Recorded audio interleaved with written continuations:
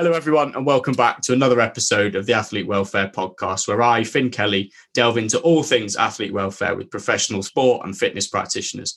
Today, I am joined by Rob Robertson. Rob, would you kindly introduce yourself to all the listeners, who you are, what you do, and essentially why you're here?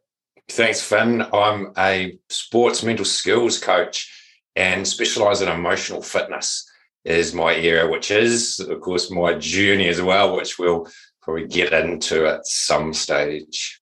Oh, we will. It's all about the journey. It is. We'll be there in about 2 or 3 minutes, so don't you worry about that. But first off, as you know, I asked a couple of questions at the beginning. So, Rob, what's your understanding of athlete welfare? It's about the balance of the inner and the outer for me. It's about making sure an athlete is comfortable inside with what they're doing and listening to their instincts so that they're getting satisfaction. And ultimately, that's about enjoyment as well. So good welfare is about enjoying what you're doing. And in sport, I think that's really important. So at the highest level as well. Nice, I love that. And I read earlier just about yourself, something on your LinkedIn is building inner trust to empower greater inner freedom. So is that something that kind of is at the forefront of your approach in terms of actually just making people trust what's going on in the inside to then almost pay dividends to what's going on the outside? Yeah, well, absolutely.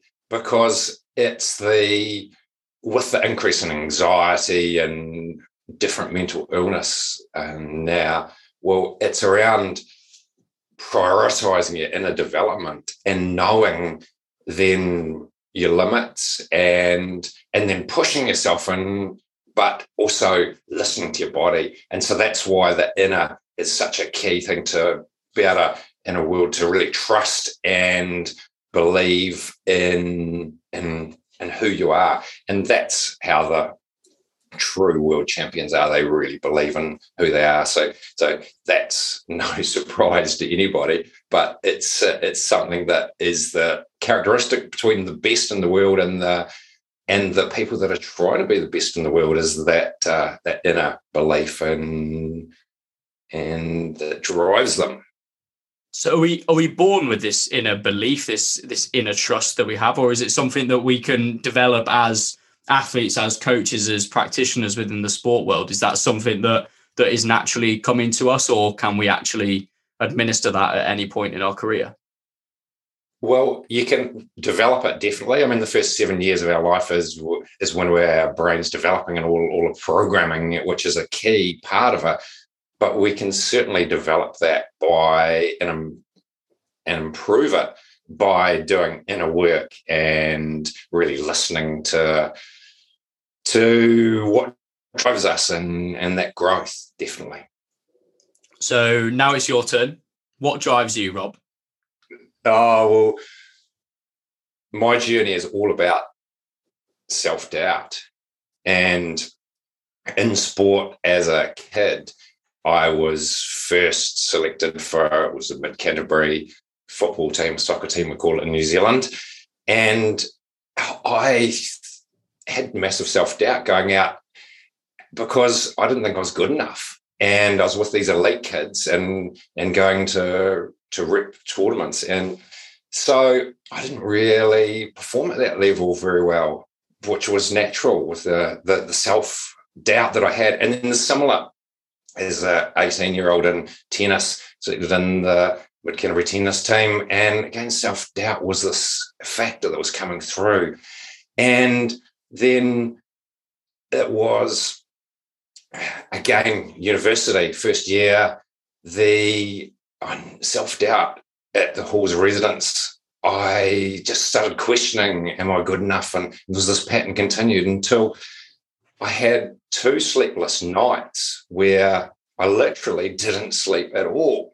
And that was a key thing where I discovered, if I go to the doctor, there's such thing as anxiety. And my mind was just going crazy. And so that was the start of this journey of which later that year with depression, started the journey of really understanding the inner workings of the mind and the emotions and all this area. So then fast forward a long way over the years of development, there was many years, or it was 10 years later, for the next 10 years, I developed what I thought was the answer to everything, and that was positive thinking. I thought by positive thinking, I had control. And that was fine for 10 years until I discovered by having positive thinking forcing me into a safe place in the head, I was cutting off emotions, and I suppressed a lot of emotions. I had a lot of anger and all sorts of things. So at that point, 10 years later, I was doing a retreat in Australia, and we did this exercise, and I found out I had this massive anger inside and all these emotions that I didn't even know I had, because I was turning everything into a positive in the head. And at that point, that's when I was actually very disturbed that I had all this emotion and stuff unknown to me that was hidden away and blocked because I was Mr. Positive in the head. So that started the journey, last 20 years journey of around emotions, and to learn everything I could around emotions. And that has been fascinating from looking at as a 7-year-old with some sexual abuse and a whole lot of other deep stuff that helped create anger and other things, but getting professional help and also developing, the key thing was developing a technique called emotional unblocking, which is where you drop, I can go into detail of that at some stage if interested, but that's a technique where you do by yourself, where when you're feeling a negative emotion, you drop into it and release layers and let it out by yourself, which is such a powerful technique that I've developed it, and which is so the end result of all of this is, from often being in the head, and in top sport you can't be stuck in the head when you're in competition, so you get found out. I used to have positive self-esteem in the head, but the reality was when I really, at an emotional level, I was not happy and had all this anger. So the end result, and to conclude this, is that when I started to let out the emotions and unblock the emotions, then I noticed a real shift in mental toughness. I play a lot of tennis now, and I used to, under pressure, often go off the boil. And over the last few years, as I've really got consistent in understanding my emotions and released a whole lot of old stuff using the unblocking technique, then I found a different level of mental toughness under pressure, and my whole game has gone to multiple new levels over the last number of years on the rankings. So that's what drives me, because I know and recall so clearly what it was like, the whole processing and the doubt. And I still of course have self-doubt. There's different scales, and it can be a healthy motivator. But I can still so clearly recall the feeling of just analyzing and just knowing with such doubt, and looking at people and not being able to make, just not believing. And so that's why I'm so driven to help people, because I actually feel so different about who I am. And that is what drives me. I think all of that. I can shut up now. It's just inspiring. Like, it's really fascinating to hear, because you often, like, you talk to a lot of people who are in this space, in this world, and some have just got into it because it was something that interested them. But those people that have got into it because they've experienced it and they know firsthand how it feels to have that shift in mindset, and the change and the adaptability is just really just kind of refreshing to see. You know, it's nice. And like, I made a few notes while you're talking there, and it's something that you've written before as well, in terms of replacing anxiety and self-doubt with self-esteem and self-trust. And coming off the back of that is like the emotional fitness and the emotional well-being, in terms of like unblocking that emotion and then creating mental toughness. It's something that kind of all just makes sense when you write it down on a piece of paper, how things equal other things. And I'd just love to see it. But let's talk about the emotional unblocking in terms of that actual specific experience that has created this shift in this space for you. Great. So before going to that, just something jumping out is that I'm a big believer, and there's some research that supports it, that our emotions lead our thoughts. And so from having a big sort of active mind and analysing and things, then I've found the mind is quieter, or it's very quiet by comparison, because as you're emotionally calm and comfortable, then it stops a lot of negative thoughts in the head. So that is one of the really empowering things. But let's answer your question. So emotion unblocking, and it's actually nicknamed, I'm assuming we can use this word, it's nicknamed de-shitterization. Nice. That's right on your podcast, is it? Let's go for it. Like, that's straight to the point. There's no messing around with that, is there? So it's nicknamed that because it's about clearing out that manure. And so how it works is, when you're feeling negative emotions, then because the belief is that ultimately our ideal state is to be calm and content and sort of positive. That's our sort of natural state. And our negative emotions are powerful feedback and safety tools. So then when we're feeling negative emotion, how it works is, if we're in a place where we can drop into that and let out emotions in our privately, then particularly as a male, letting out emotions, certainly in New Zealand, it's males are staunch and used to be the stereotypical, you don't let out emotions. So when you're in a private place where you can let out emotions, then you drop into the negative emotion and just let out any feelings. You don't analyze it. You just let out any feelings. And here's the key step. You ask where it's coming from. And you just feel or sense the emotion. And by asking where it's coming from, you drop down and just release more layers. And you just let out emotions and let out more layers of emotion. And then you keep going until you get deeper layers. And the best way of thinking of it is, it's a bit like an iceberg. If you are feeling a negative emotion, you often just feel the tip of the iceberg. And often people push that emotion down, and that iceberg floats and goes back into our unconscious and floats around and then comes up again and so forth. But by doing this, we actually melt the layers of the top of the iceberg, and the iceberg comes up, we melt more layers, and we melt more and more layers. And eventually, if we do it for a number of minutes, then we get down to the bottom, and we actually release the iceberg from where it's attached at the very bottom into our psyche.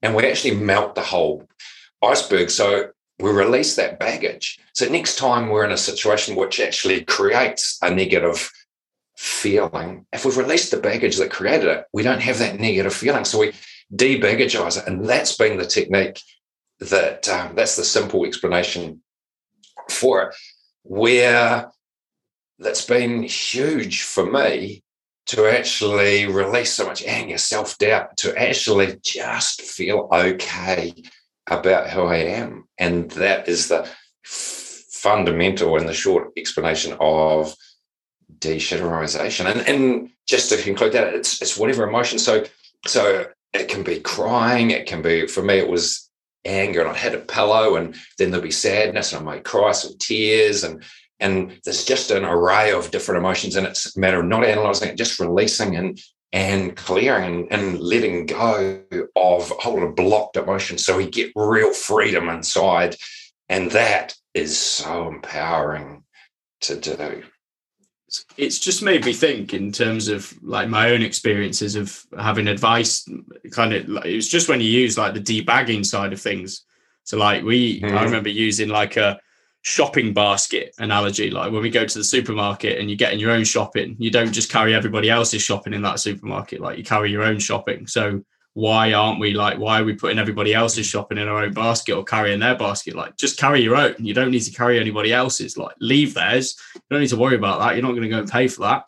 Like just focus on what you need for that week to survive, and that, I guess, is the emotional unblocking. And that's just made me think of an example in terms of my own experiences. But like, just thinking in terms of reducing the layers of emotion from your perspective, like, have you got an example of the approach or the technique or the melting of the iceberg that you've potentially used that you could talk about here, in terms of just stripping back a couple of those layers as a live example for people to be able to empathize with? Yeah. Firstly, before going into that example, one thing where I first got into this was when I first found massive anger and found that I had all this emotion that was blocked away. Went to a men's anger group, which was interesting because there was a baseball bat and a boxing bag on a table in front of us. And there's sort of, must have been 15 of men there. And some were actually sent from the police because they had to go to a men's anger group, but others went voluntary, like myself. And so we actually got the baseball bat, and when it was our turn, and talked about how we're feeling. And then we would hit the bat and just offload the anger. And I can still sort of remember some of the feelings and the stuff that came out by this year, sort of being sort of witnessed. But anyway, it was back to your answer to your question. I've an practical example. So I would feel an emotion and of sadness, and particularly in the younger days when I was flatting, I used to, I was a sort of sadness, and I'd go into my room, put the ghetto blaster on, because the thought of a flatmate ever thinking I was crying or whatever was as a male was back then was pretty daunting. So I would and let out the emotion, and whatever it was, I would feel sadness about some item or some aspect that was happening in life, and it might have been it was happening with a girlfriend or whatever, and then I would let that out, and then I'd drop into it, and other emotions would come up, and then there was stuff from childhood would come up, and then it go back. So there's all these different layers would come up of emotions. And so that's an example of, you keep doing it. The last part that I didn't perhaps explain is you eventually feel a lightness, like there's not more to come out. So you keep asking where it's coming from and going down layers and letting out more and letting out more.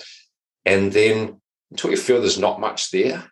And that's when you actually have the lightness and the comfort to feel like you've got a whole iceberg out of the way. So is it almost like you have to actually confront your emotions rather than try and ignore them away? You've got to confront them. You've got to break them down a little bit. You've got to be honest with yourself and have that inner trust, I guess, to be able to do it. Yeah, right. Probably reframe it slightly. Rather than confront, just not endorse, but essentially it's allow the emotions freedom and just prioritize your emotions. An example being as like a muscle. If you don't use the muscle, you don't have the benefit of that movement of the muscle. And it's the same with our emotions. That's why I use the term emotional fitness, is if we don't prioritize and listen to our emotions or understand how to feel the full array of emotions, we don't get the benefits of emotions, because they're such a driver in sport, and they're our instincts, which our emotions are linked to our instincts and our unconscious under pressure. So that's why it's about really using the full array of emotions, because that links to the point of that traditionally in society, we're taught that positive emotions are okay. And if you're getting into the negative emotions, you go to the doctor and they might say antidepressants, or might talk about the methods or give you So there's not so much talked about methods of understanding negative emotions. So real emotional fitness is about understanding, having a toolkit of how to integrate negative emotions and know that emotions are a valuable GPS or a tool to feedback and help us. If we know that negative emotions are okay and we know how to deal with them and use them and not run away from them. Because traditionally, we sort of try and run away from negative emotions and only are happy in the positive emotions. Would you agree? Yeah, Is that the way you're brought up? Yeah, I was just thinking then in terms of emotional fitness, actually, I always thought that emotional fitness was being positive all the time and feeling like you're being strong in everything that you do. But actually emotional fitness, because like based on what you said about positive thinking and how it suppresses emotions, it's kind of changed my opinion a little bit, my view on it in terms of emotional fitness being, well, actually you've got to, like you said, almost like accept it, allow you to be able to accept these emotions and then break down these layers and melt that iceberg, I guess. And that's something I was going to ask in terms of positive thinking. Everybody listening will probably be a little bit surprised as well. Yeah, I was just going to say, well, real strength is in having a full range of emotions, because you can't really be vulnerable to be vulnerable or really talk about weaknesses, you have to have the inner strength to be able to do that. Because I remember when I was Mr. Positive, I was this facade and I would say what I thought people needed to hear, but there's no way I could drop into any negativity because it was all a facade. So true strength is when you have this big range of emotional ability, you can handle anything, and that's real strength, and that's really good emotional fitness to be able to handle that. So with regards to actually accepting what you're saying here and almost not thinking that positive thinking is the way forward all of the time, because actually it does suppress our emotions and it can have a negative effect on us. What would you say to people listening to this podcast now? So, for example, they've just kind of checked into the podcast, they're listening now. What one bit of advice can you give to somebody to actually make them realize that positive thinking isn't always the way forwards? We've got to allow some negativity. It's about breathing, stopping, and really feeling and sensing. And if it's a voice or a driver, I've got it, it's got it, and some sort of driver, that can be a driver externally or some conditioning that is forcing you to do something which is against what your body's saying. Because if we don't really listen to our body and have that balance of inner and outer, then we might be driven for the wrong reason. So it's really stopping and listening and feeling and sensing. Because I'm a big believer in our senses, intuition, whatever we want to call it. Instincts have all the answers, and it's really listening. And so I'm not saying we don't be positive, but I've changed my whole tune around. Just really, it's listening within, and sometimes a big loss in a match is a better outcome. And because we're going to learn huge amounts, and it's just really not judging, because here's the key thing is the head is built to judge good and bad and analyze, and so it's a judgment machine. But the key is to get out of the judgment of good and bad, to be really present. And really present is in the moment, and we're not necessarily judging. And if we get to that place where we're just reviewing what's happening in a match, and we're really present there, and we're not constantly saying, oh, this is good or bad, then we're looking at strategies and to move forward. So that would be the key there. I guess, how can we be truly present if we're only ever being positive? Because not every second of every day, of every week, of every month is always positive. So actually in a negative situation, we're not being present if we're being positive. So you've got to be honest with yourself, haven't you? Yeah. Oh, absolutely. Because if we're being positive, well, I can only speak from me, but I do see people say, oh, get over it, it'll be positive, and that just really tends to cover up and not listen. And it's really about, emotional fitness is about listening to you and valuing your emotions and having strategies to really build that resilience and trust the self and value the self. And it's a journey, and an interesting journey. Is it a journey that you're still on?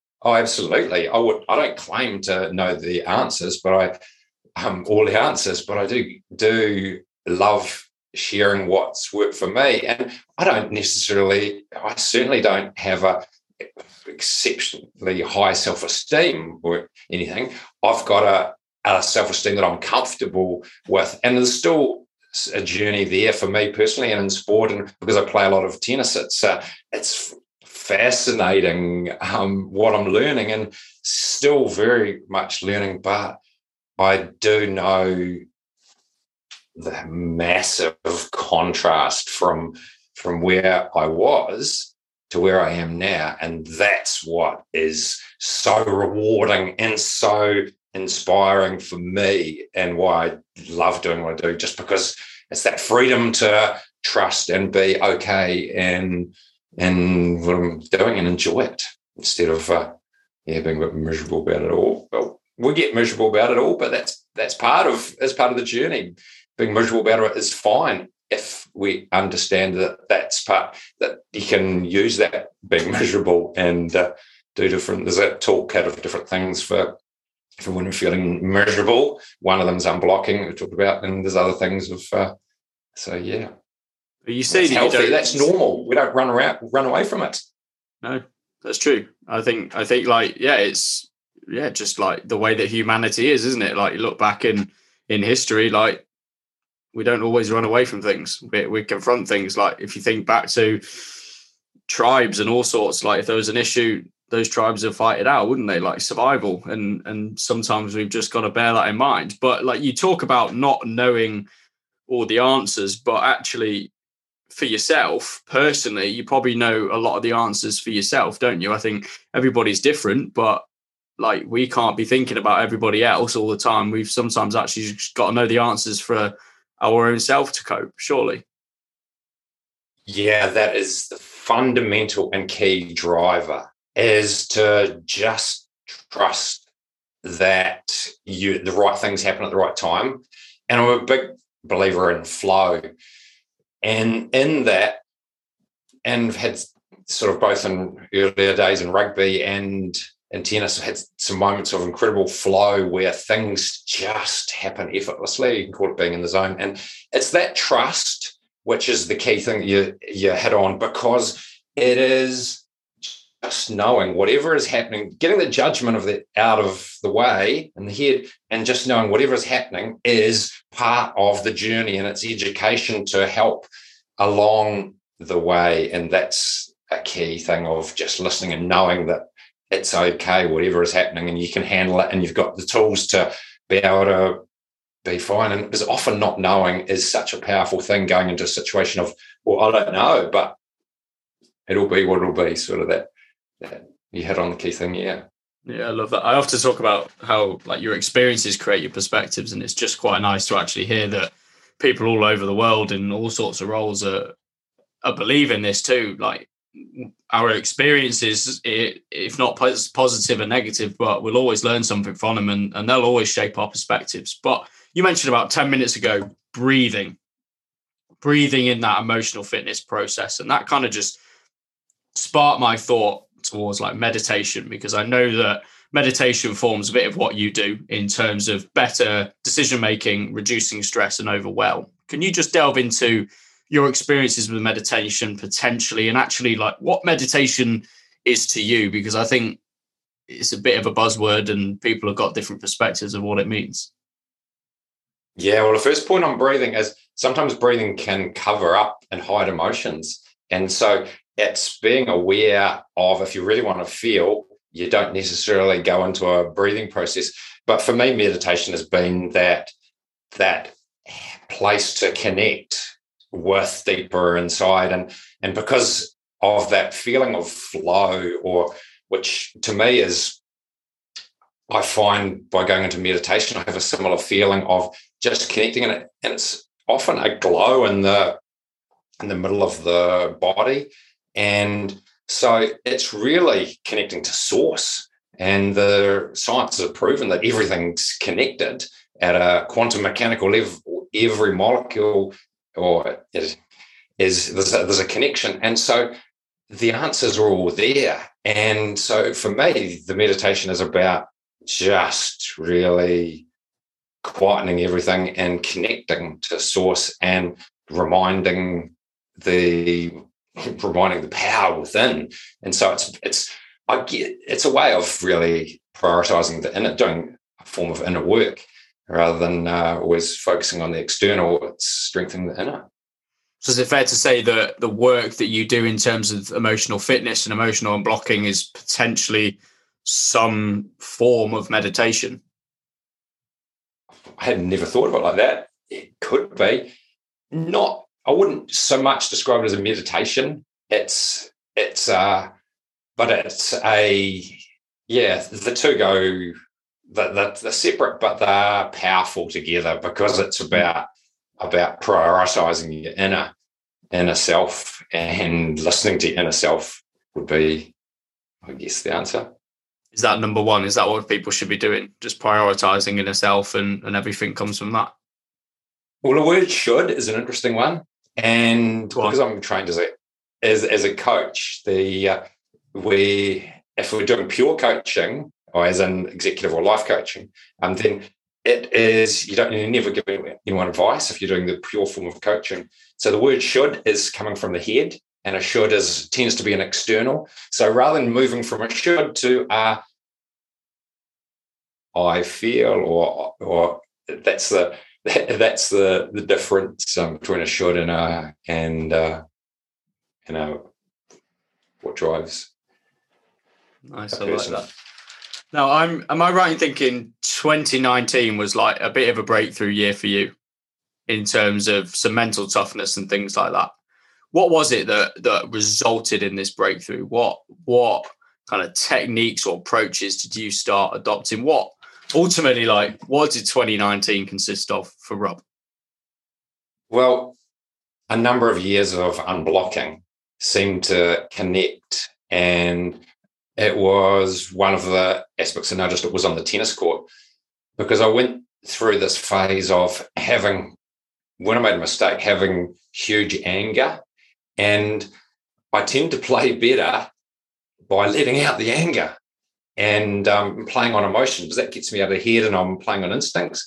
And so went through a few years of real letting out anger, and it didn't smash rackets or anything like that, but just letting out emotions and letting out, and was carrying on a little bit embarrassingly sometimes just by letting out anger and then returning. So I tried to do it as well as I could. So, but then over time, there was less, the anger changed, and that year was when I started to compete against the top players, and under pressure noticed that when I'm serving for the match, that I was holding serve, and that was the year when I just started to feel a different level of trust inside, and that's the outcome for me, as you've mentioned it, it's that just being comfortable and trusting that whatever happens is happening for a reason, and you're trusting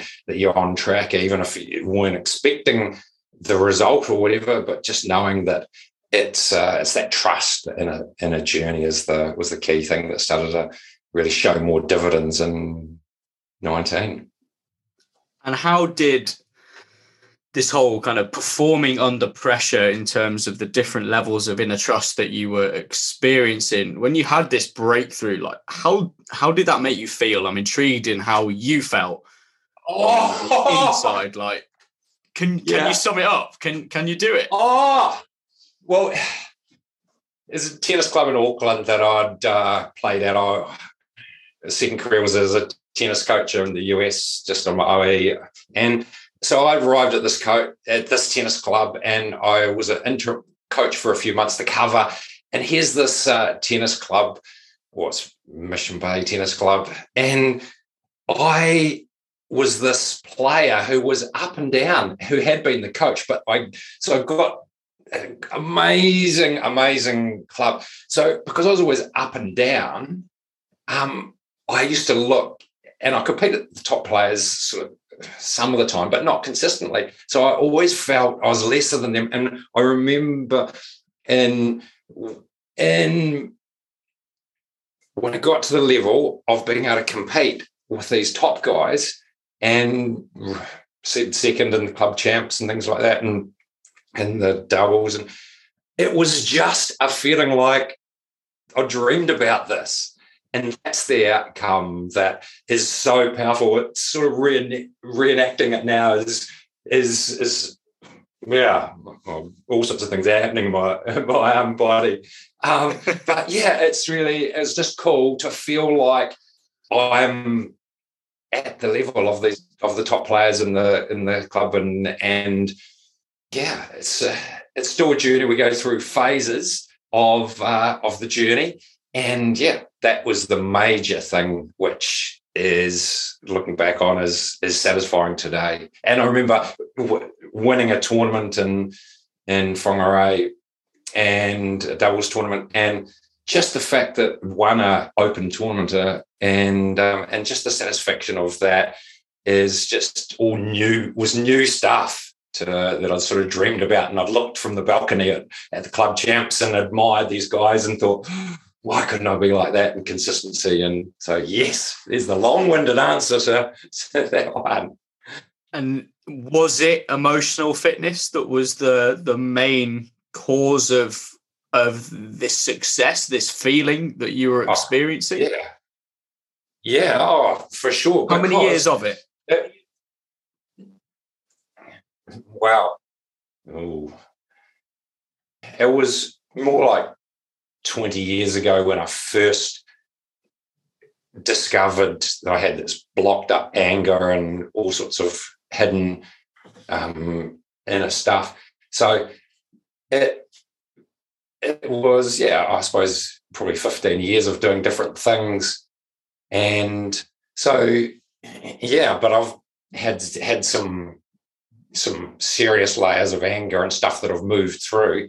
But so the results were gradual, and it was just, I remember that 2019 in particular was a year when I started to really notice how far I'd come. So I suppose that's why that year felt like it was significant. But there's gradual changes all the way through. But in answer directly to your question, emotional fitness was the key, because if our emotions are connected to our unconscious programming and our stuff, which is connected to which lead our thoughts. So by releasing layers of blocked stuff and icebergs and debigotizing, I changed the programming and how I feel when I go out onto the court, or how I feel when under pressure. So that is definitely been the key there, the emotional fitness. That's absolutely amazing. Right, Rob, what we're going to do now is we're going to delve into some of the questions at the end, because I think I could just feel like we're going to have some good points being thrown around, at least coming mainly from your direction. I very much doubt mine. But right, first question, is it possible for athletes to be happy whilst attempting to maximize performance potential? It's the fundamental to maximizing your potential. And I'll quote an example of Lydia Ko, former world #1 golf professional. She talks a lot. She was #1 for so many years, and then just for several years just didn't even make it on tour. And she talks about having fun and going out and enjoying it. And so, I'm a real believer that having fun or the satisfaction and tuning into what drives you. If you're not enjoying it, then it just takes away from why you're doing it. Does flow come from enjoyment, do you think? they're connected in some ways. If you're hating what you're doing, you're not likely to get in flow and be in the effortless state of peak performance. So yeah, you want to be doing it because you love it. You don't want to do it because your parents have told you you've got to do it or something like that. Nice, I love that. And can athletes achieve perfection, Rob? It's nice to aim for perfection, but not be attached to that outcome. And being attached to it is the inverse of flow. So what I mean by that is to be in flow, it's detached from set outcomes. You have your intentions and you have your game plan, and you then just let go of being a fixed, attached to it, and stay really in the moment. And that's one of the keys to flows, detaching. So yeah, sure, we want a perfect game plan, but reality, it's not necessarily going to be very easy. But we aim for it and just be happy with whatever occurs. Nice. And how important would you say talking is? Well, as a coach, and then it's listening is the most important. And they're both power, but there's a difference between a sports coach and, say, a life coach or a mental skills coach. But as a mental skills coach, it's the listening is the most powerful thing. And a little formula that I used to explain in corporate groups is children feel loved to the degree to they feel listened to. And it's the I care formula, I called it. And so the degree to which you listen to children is the degree to which they feel loved. And it's just being present and listening to them is the fundamental. So listening is the power skill. Well, like you mentioned how that's the power skill for mental skills coaches, but it might be a little bit different for performance coaches. I'm just thinking about when I'm coaching in academies and stuff like that. Actually, I used to think that asking really good questions or talking all the time and demonstrating all of my knowledge rather than actually telling them what they need to know was the best way forward. But that really isn't the case. Like if I'm being a really good coach and I'm being a really good communicator, all I need to do is ask them one question and I need to listen to absolutely everything from there and just let them have conversations between themselves and just listen. And then based on the information that I've gained from listening, then I can structure the training session or structuralize the things that I'm delivering around that. Like I don't need to talk, I need to listen. And I think that's the way forwards. Absolutely. Because when you ask a question to them, then there's different neurons fire off in the brain to get them to think and process and come up with a solution. So they often will get it so much better than if you just tell them. The chances of them actually embedding it are so much lower. So yeah, very well put. Nice. And what are your 3 go-to fundamentals for creating a strong, beneficial and positive welfare for the athletes, all the people in the business world, anything that you work with? Nothing is an accident. Switch off from judging all good or bad and just look at obstacles as feedback. And what can you take from that? What can you learn? And what can you grow as a result from it will be the first one. And second one, and I've talked plenty about already, is the follow instincts. Feel the flow. Life should not be hard. And it's about if we're listening to what's right for ourselves and make the right choices, we tend to be in the right place at the right time. And then we're driven by more satisfaction and we're enjoying. And so if we're really following instincts or listening, then it'll be the second one. And the third one I talk of is in setting intentions, not goals. The difference between intentions and goals is intentions, we set them and we then detach from that being the only outcome, as opposed to goals, we might chase them and win our bodies and break our body, for example, because we're so focused on the goal. So we set the intentions and then we aim for it, but we detach from that being the only outcome and just stay open so we can review our intentions and adjust them in accordance with our instincts and listening within what's right for us. So got a system there of setting intentions using a one-page plan that I use. And so, yeah, big on intentions rather than goals. Nice. That's cool. It's got me thinking. What is your recommendation of one go-to source of information to help the people that you work with realize the importance of their own welfare? I'm going to quote 2 books, which 10, 15 years ago were sort of game changers for me for explaining life. And because if you're looking at the developing it inner, and the first one is called The 7 Spiritual Laws of Success by Deepak Chopra. That, when I first read it, sort of became a little bit of a Bible of just explaining karma and all sorts of things that are around life. And he talks of the inner and the outer and so forth. The second one is the original book is The Power of Now. And his newer book that's probably the one to read is The New Earth by Eckhart Tolle. And he's all about being in the moment and how looking forward, the mind looks forward and back, and in the moment is where the power is. And when first read that, that was sort of game changer for me. So those are sort of some fundamentals that explain a lot of the philosophies that I'm big on. So that'll be the 2. Smashing.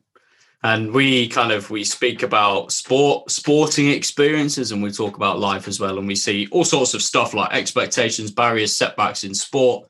But what advice can you give to somebody outside of sport that is potentially coming across a challenge or a barrier? Really look at what they can learn from it and talk to different people and have a mentor who can give support and help and give ideas on, because it's all about perspective.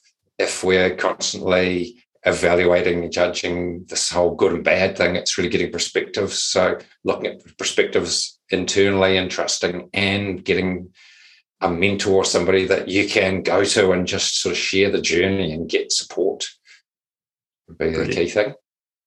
And who would you nominate for a future episode of the Athlete Welfare Podcast?